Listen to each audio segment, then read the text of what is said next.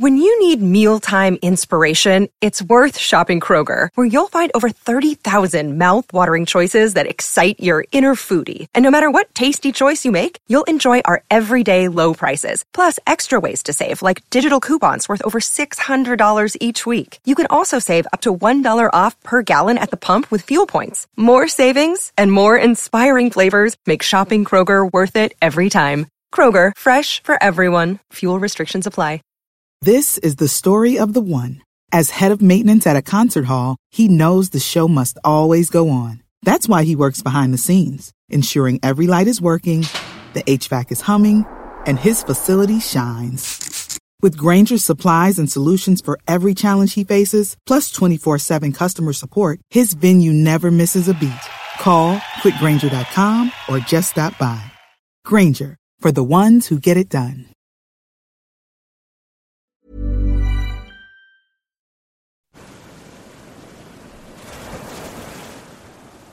People of Western Europe. A landing was made this morning on the coast of France by troops of the Allied Expeditionary Force. This landing is part of the concerted United Nations plan for the liberation of Europe.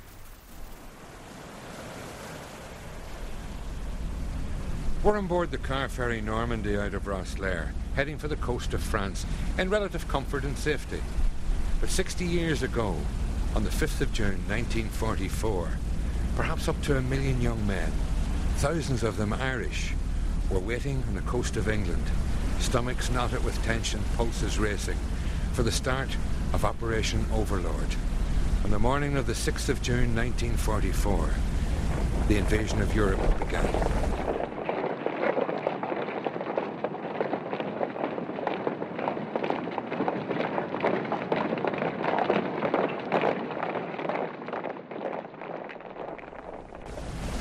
Because the Allies used a very tight weather window, the Germans weren't expecting the invasion.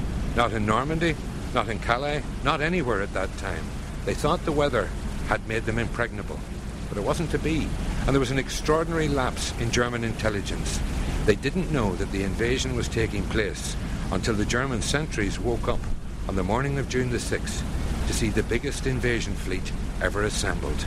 And then the bombardment started.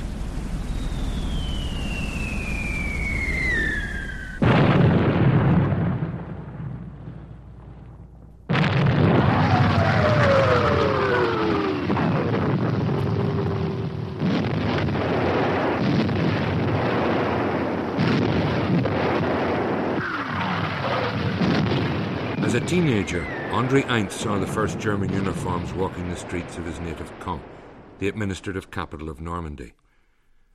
The screw of repression turned slowly. He was recruited to a resistance cell by a priest, but the Gestapo were effective.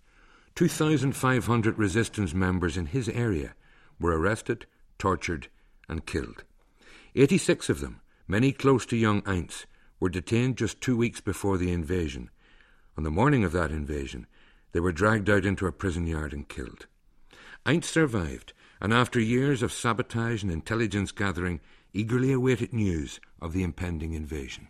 Nobody was told where it would take place except wrong places. And the Germans were also fooled by fortitude. In April and May 1944, they announced in our newspapers at least 3 times the date of the landings, which was wrong, of course, so that looked like fools after that. And after the second half of May, and of course less in June, they never mentioned that anymore. So we were told, of course, on the 1st of May to be prepared for action.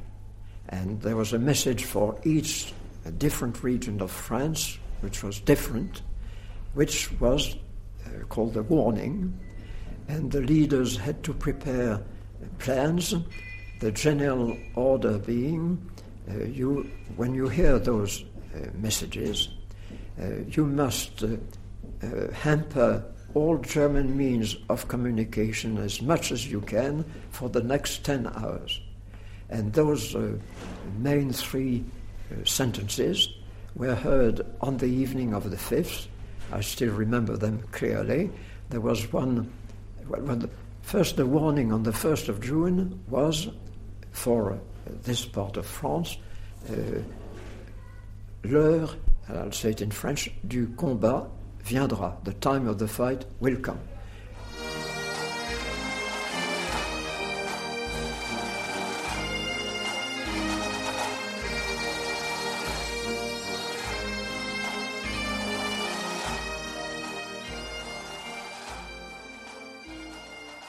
By 1944, it's estimated that 165,000 young citizens of Eire had joined the British Armed Forces. There were thousands too in the US Army. One veteran estimates that 66,000 Irish men in British uniforms fought in Normandy. One of them is now called Brother Columbanus, a Franciscan friar. But then he was Sean Deegan from Usher's Island in Dublin, already a veteran of Bomber Command on special duties, issued with a Harley-Davidson motorcycle and instructions to track down crashed aircraft, identify the dead, and note any parts of the aircraft worth salvaging. They landed him on the Normandy beaches behind the main force. But how did the journey from Usher's Island to France begin? My motivation was entirely adventure. When the war broke out, I was a senior scout. I was into scouting, I was into all that sort of life, outdoor life and adventure. I come from an unusual background in the sense that my father went off in the First World War with his two brothers, and he was lucky to be wounded, survived. He left his two brothers out there. And like most of the stories, he was very reluctant to talk about it. The only thing, we had photographs of the brothers, and if I got him going in the photographs, he'd tell us all. Now, I was born, you see, just after the Civil War, and my heroes were the IRA, and the people who, Dan Breen and my fight for Irish freedom, and I was a Christian Brother student, so our teachers were all Republican. I know all the Republican songs. For our day off, we were taken out to the mountains and we were on manoeuvres, literally with the lads, rehearsing the battles that they'd won. So my whole background was like that, in one sense, because my mother, Lord rest her, her two brothers, one of them had been killed in 1916, Republican. The other guy fled the country, managed to escape, ended up in Canada. So I was brought up in that background of militarism, and most of us were in Dublin, hearing stories and knowing this and the adventure. And when the war broke out, we thought that was brilliant. You know, there was battles going on and wars, a lot of propaganda. But however, to make a long story longer, as they say, I decided I was going to join the Irish Army with three of my pals because the emergency was started. They were clamouring for people to join. And we went up in the early 40s, we were 40, maybe 41, up to Portobello Barracks to join the Irish Army. And my whole idea was to try and get into the Air Corps. I was mad on aeroplanes. I'd been to an air display up in the Phoenix Park and I fell in love with aeroplanes. And I remember the poor officer who was interviewing them. We had a big queue. They were queuing to join the Irish Army at that time. I was queues outside the barracks. We took our place and went in. And he interviewed me and he said, well, of course, he didn't believe me for a start off that I was telling him I was 18. And he says, no, you're not even 17. I'm young looking now, I suppose, from over 80. So whatever. And he says, besides, he says, you're too skinny. He says, you're too skinny altogether. Go home, he says, go back in about a year, feed yourself up, and back in again, and we'll talk to you again. Out. And I was out the door, and I was disgusted. And my two pals got in. And here was I sent home with my tail between my legs. But I heard through the grapevine system, I heard a few months afterwards that the RAF were looking for guys, and they didn't mind you being skinny, or they didn't mind your Probably age. helped. So they said, so I wrote away to the British Embassy, and lo and behold, they sent me on. Okay, they've done a little bit of vetting of you, all right, I know this, you were told about this.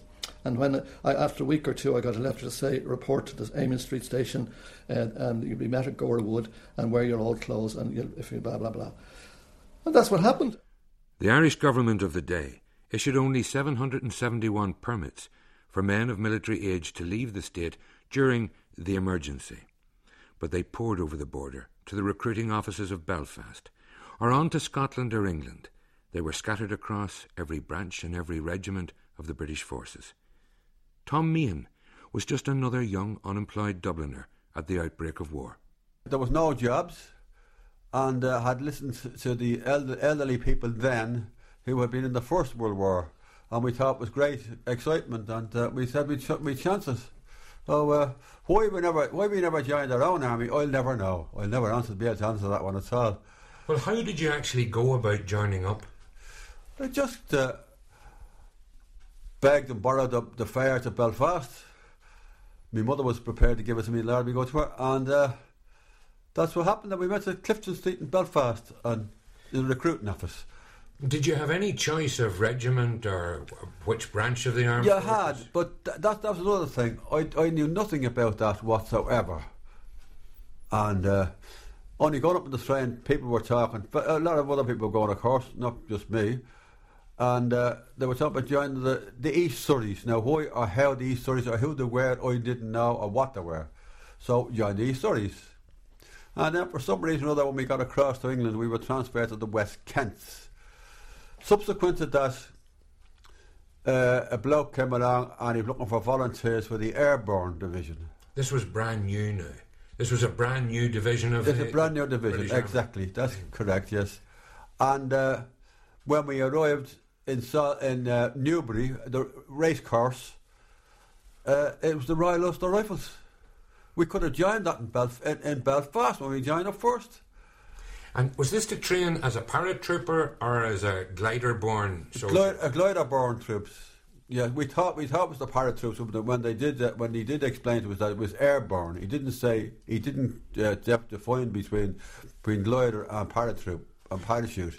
Critical to the success of the invasion was an attack on a series of bridges, the best known, codenamed Pegasus Bridge. The target of airborne troops, a huge proportion of which were drawn from this island.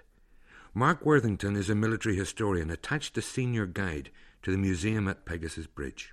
What was so important that the success of an entire invasion swung on the taking of that bridge and the destruction of others? Taking the bridges, they did prevent the German forces coming across the Orne and the canal, but the principal reason was to allow the reinforcements coming up from the beach and the heavy weapons, the tanks and guns, to cross, because 6th Airborne Division was dropped to the east of the Orne and the canal. Tell me the story, the chronology of it. What time did they land? The gliders, they were glider-borne troops involved in the taking of the bridges, of course. They landed at 16, 17 and 18 minutes past midnight on the night of the 5th of June, that is the morning of the 6th of June, 7 hours before the troops came ashore onto the beaches. How many men? 180 men. Just transported in 6 Horsa gliders. In each one there were 30 men, 28 troops, fully equipped, and the 2 pilots. Did all the gliders get down safely? 5 landed near the 2 bridges, 3 of them near Pegasus Bridge. One of them within 50 yards? 47 yards. My goodness. Precisely. The troops measured the distance on the 8th of June, 1944. What size was the German garrison here? There were 11 troops garrisoned next to the bridge. 9 of them were sleeping in a bunker next to the bridge when the British arrived. 2 of them were on the bridge. See, I talked to one of the veterans of that engagement, and he described it as silent killing. Yes. Well, the 9 troops in the bunker were killed by the British. They went down and put them out of action. They were still asleep in the bunker. With a knife? Yeah, quite. Pretty horrific stuff, really. Yes, but these men were trained to do that. That was the job. Yes, quite.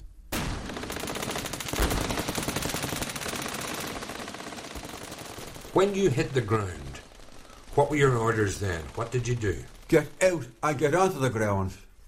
Get out of that glider as fast as you could, because if you can understand, it was stationary then.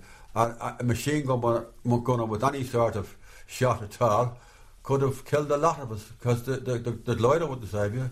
And the glider was only, what, bits of wood and fabric? Yeah, that's all. Matchwood. So you hit the ground. Yes. What was your weapon? Oh, a rifle. Oh, the best man of the lot. Oh, God, the sniper was good at picking out the machine gunners, and the revolver wouldn't do 100 yards, so... Sten gun's too short range as well. Yes. And the Bren gun too heavy for carrying around. Well, it wasn't. You got used to it. I was second to a machine gunner who unfortunately was killed at my feet on the first attack. Was he a man you knew well? I did. I knew him well. Sammy Glass by name. He was a Belfast chap, and in my opinion, for what it's worth, he would have been Northern Ireland's goalkeeper. Really? He would. He was that good. What age were you at this stage? 20. 20? I was 16 and 10 months when I joined up. and then 20 when they're going into action.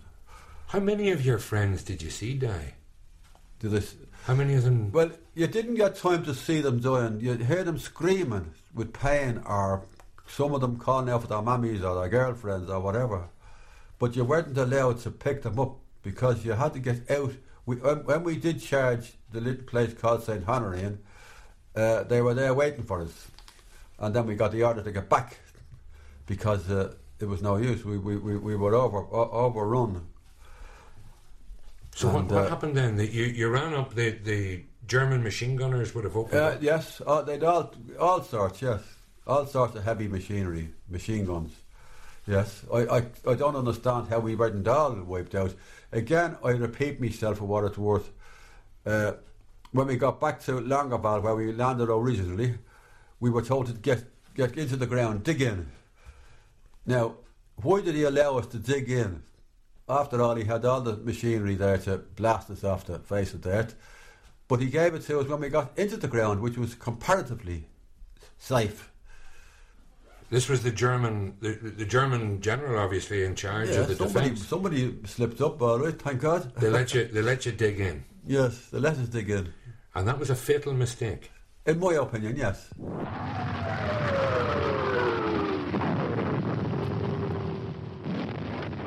At first it was thousands of planes. We didn't know why they were there, except that there were some bombings, but far away, and we couldn't quite determine where it was. And we had not guessed that they were in fact dropping something like 10,000 parachutists. And after 2 o'clock, it was more bombing. At 3:30 in the morning, it was rather terrific as far as bombing was concerned, but it has even made worse with the noise of from the Navy. Navy shells make a terrific noise. It even frightened the Germans to death. And by 4:30, it was obvious from the noise heard towards the north and the sky, which was a red glow, that it was taking place on our shore. And now that we're talking thousands of ships. Well, I never saw them that day, but it was indeed, it was so obvious that it was taking place here. It was a real surprise because we had been told almost the time, since we had been told to create sabotage for 10 hours after the signal, but we had never been told it would be here in Normandy.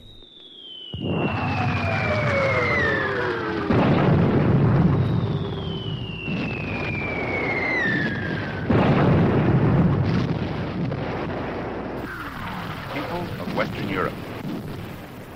A landing was made this morning on the coast of France by troops of the Allied Expeditionary Force. This landing is part of the concerted United Nations plan for the liberation of Europe.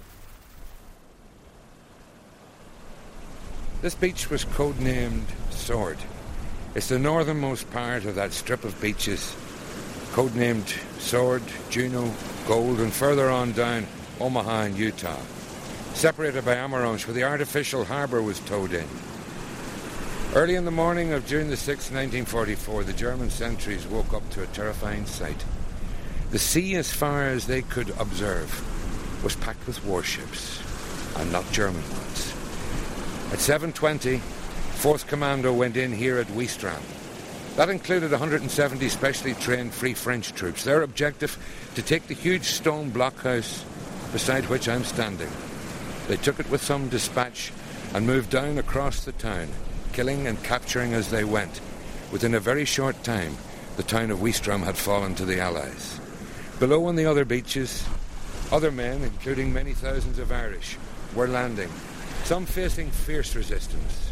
But the real charnel house was down in Omaha and Utah, where the Americans were slaughtered by the thousand.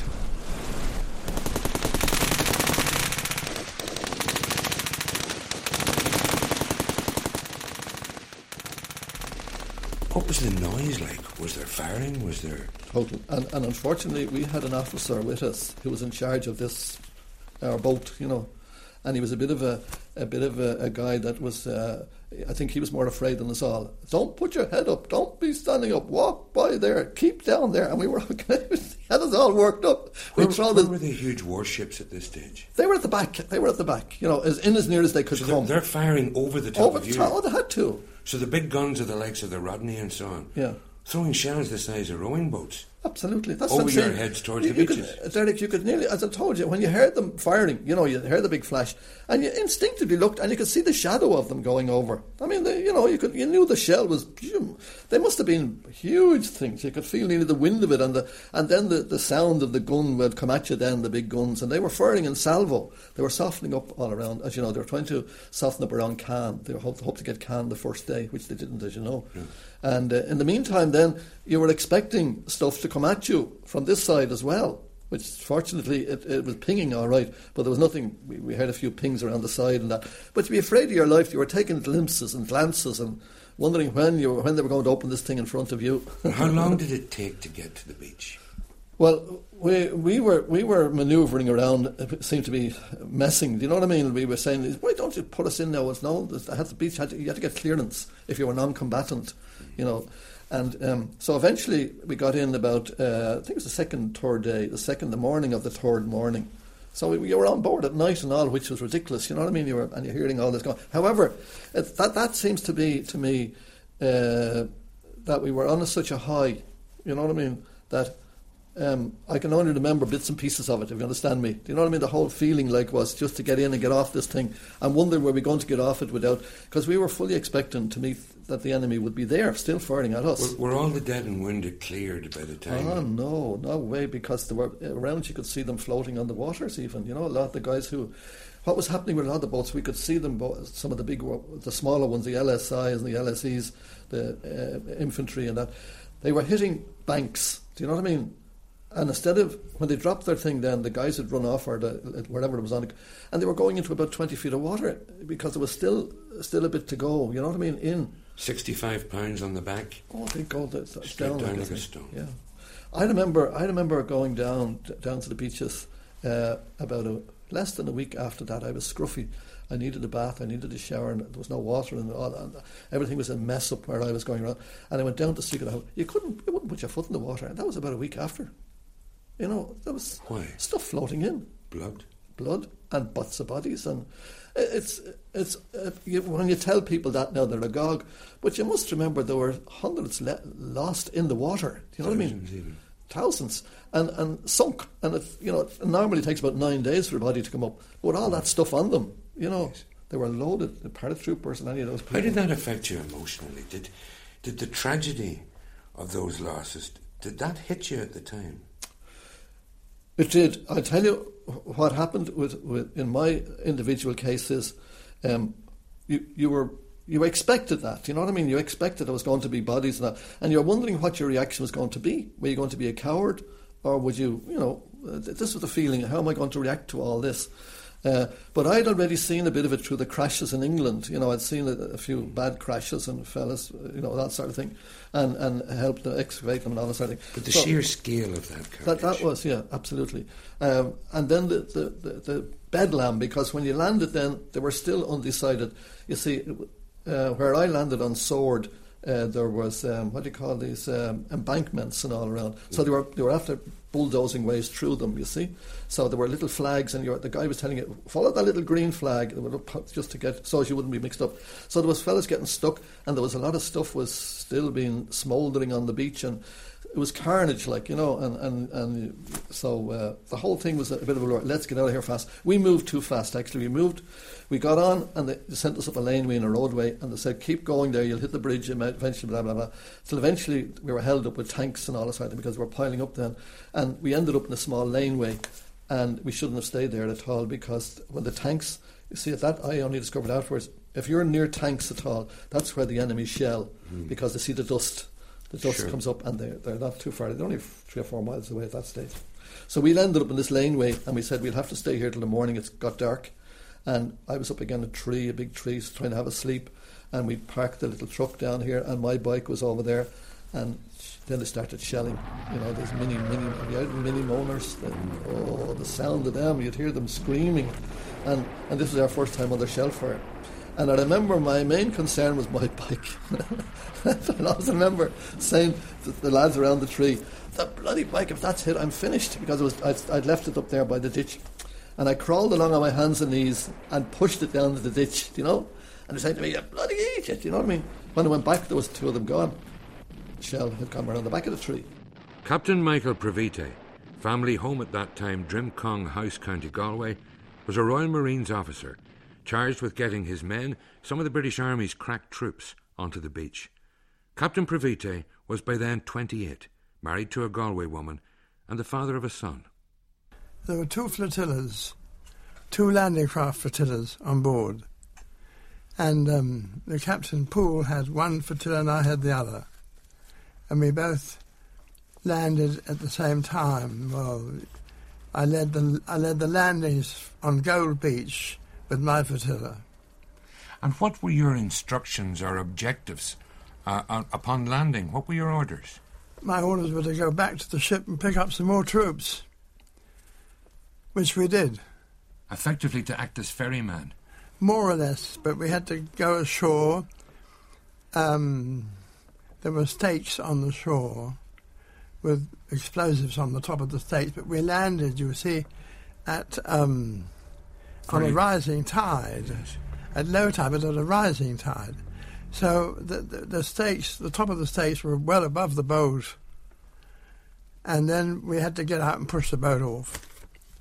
I'm told that on some of the beaches, particularly the American beaches, there was a delay with the result that they hit those underwater entanglements, the mines, the obstacles. Very likely. And they got enmeshed with them. That's probably what happened. Mind you, they had bigger boats than we had. They had different shaped boats. Ours were different kinds of landing craft to the Americans. I'm told that some of the boats ran aground while they were still in maybe 20 feet of water because they hit sandbanks, and men were lost because they jumped out with these heavy packs on into maybe 15 or 20 feet. I was lucky because there was no hindrance like that at Gold Beach, nor at Swords. And those are the only two that I really know anything about. What kind of opposition did you encounter as you came in? Nothing. Not that I know of. I didn't see any. The only thing that was these stakes on the shore with these explosives on the top. We didn't know anything about them. But the opposition came when we were going out, when the boats were going back to the ship. We were fired on them. It was awful. I was here home with my parents, and I felt dreadful all day, and I was following our gardener around, whom I was very fond of, who said, "What is the matter with you?" I said, "I don't know." And a certain time that evening it lifted, and he was back after they'd been mined. Safe and sound. Safe and sound. I never thought anything would happen to him. But it was terribly anxious and lonely.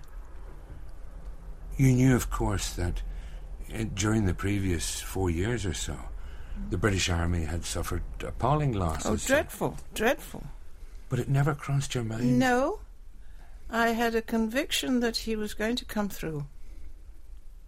But it didn't alter my anxiety. I still felt that. Especially when he D-Day, of course, I knew what was happening, because, well, he disappeared after emergency leave, wasn't it? You had special leave before, and I thought, well, this must be it now.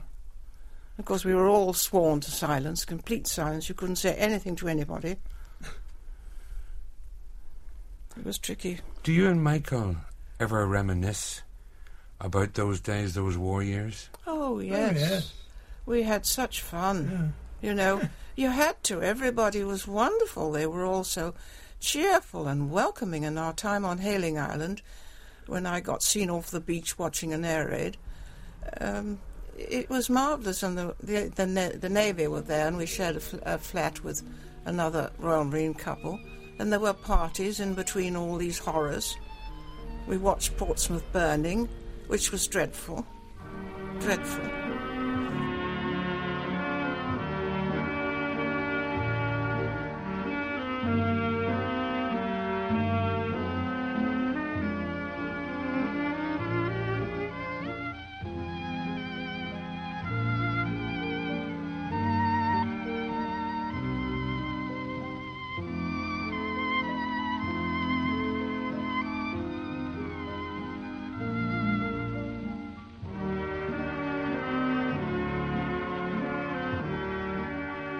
We're flying at about 250 miles an hour, straight in towards France.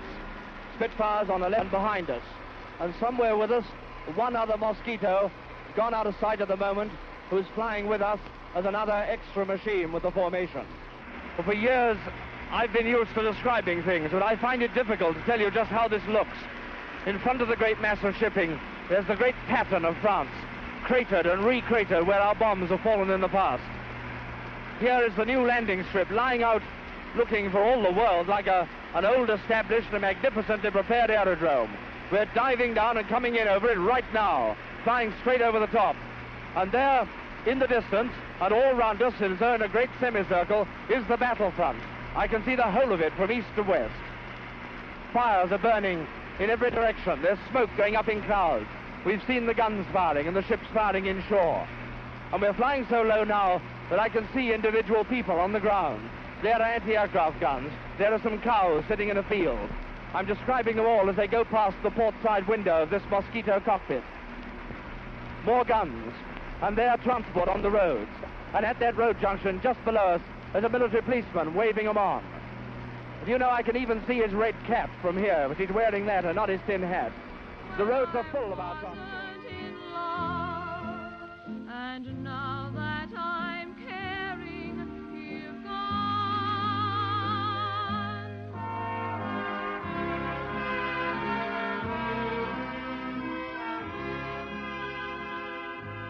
Tom, did you have to kill anybody during your campaign? Do you Well, reckon? I've been asked this before, and I don't like talking about it, but since you've asked the question again, I will answer you this way. There was just one I remember. One outstanding feature was the two Germans came out from a wooded area with the hands in the air and a white cloth, which I just happened to notice at the last minute there was a grenade under it.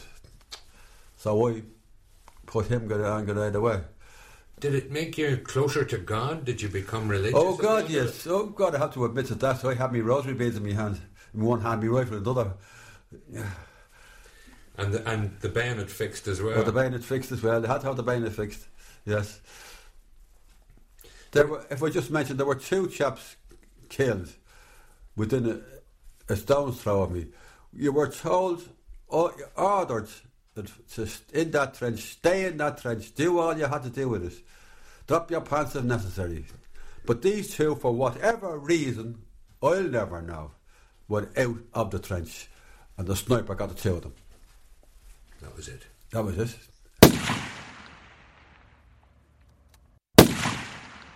It was a lesson well learned. Did you eventually get the sniper?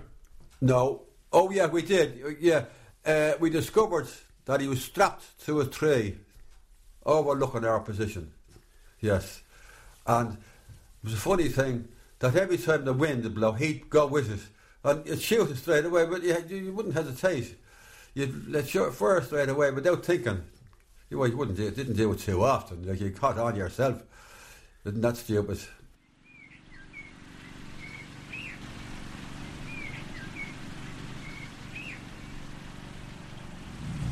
In this corner of the Bayou Commonwealth War Cemetery, you can hear bird song, the sound of a motor mower, carefully tending some 4,000 or more graves. And we're standing beside a line that begins with R.H. McQuillan, the Royal Ulster Rifles Airborne, who died on the 7th of June, the day after D-Day in 1944, aged 21. There are other inscriptions in proud and ever-loving memory of a very gallant soldier, Irene and children. And Colonel Chilcott, a row of Irish names. Do you have any feeling, as a military historian and as somebody with a committed interest to this, do you have any feeling about the way in which those Irish heroes have been ignored by Ireland? Yeah, I do. I think it's grossly unfair. We all know about, because I'm Anglo-Irish myself and I was brought up in an Irish family, and I know a lot of the feelings that went backwards and forwards. But these chaps went off and fought in a crusade, effectively. And this crusade is unacknowledged because of prejudice and all that sort of thing. And I think it's quite wrong, because they did their stuff along with everybody else. I spoke to one veteran some years ago, and I asked him about this moral ambivalence And he said to me, "Young man, when you've seen children hanged from lampposts, let me assure you there is no moral ambivalence." No, quite. No, I can see that. Yeah. Or if you've seen people, my father, for instance, was one of the first people into Belsen concentration camp.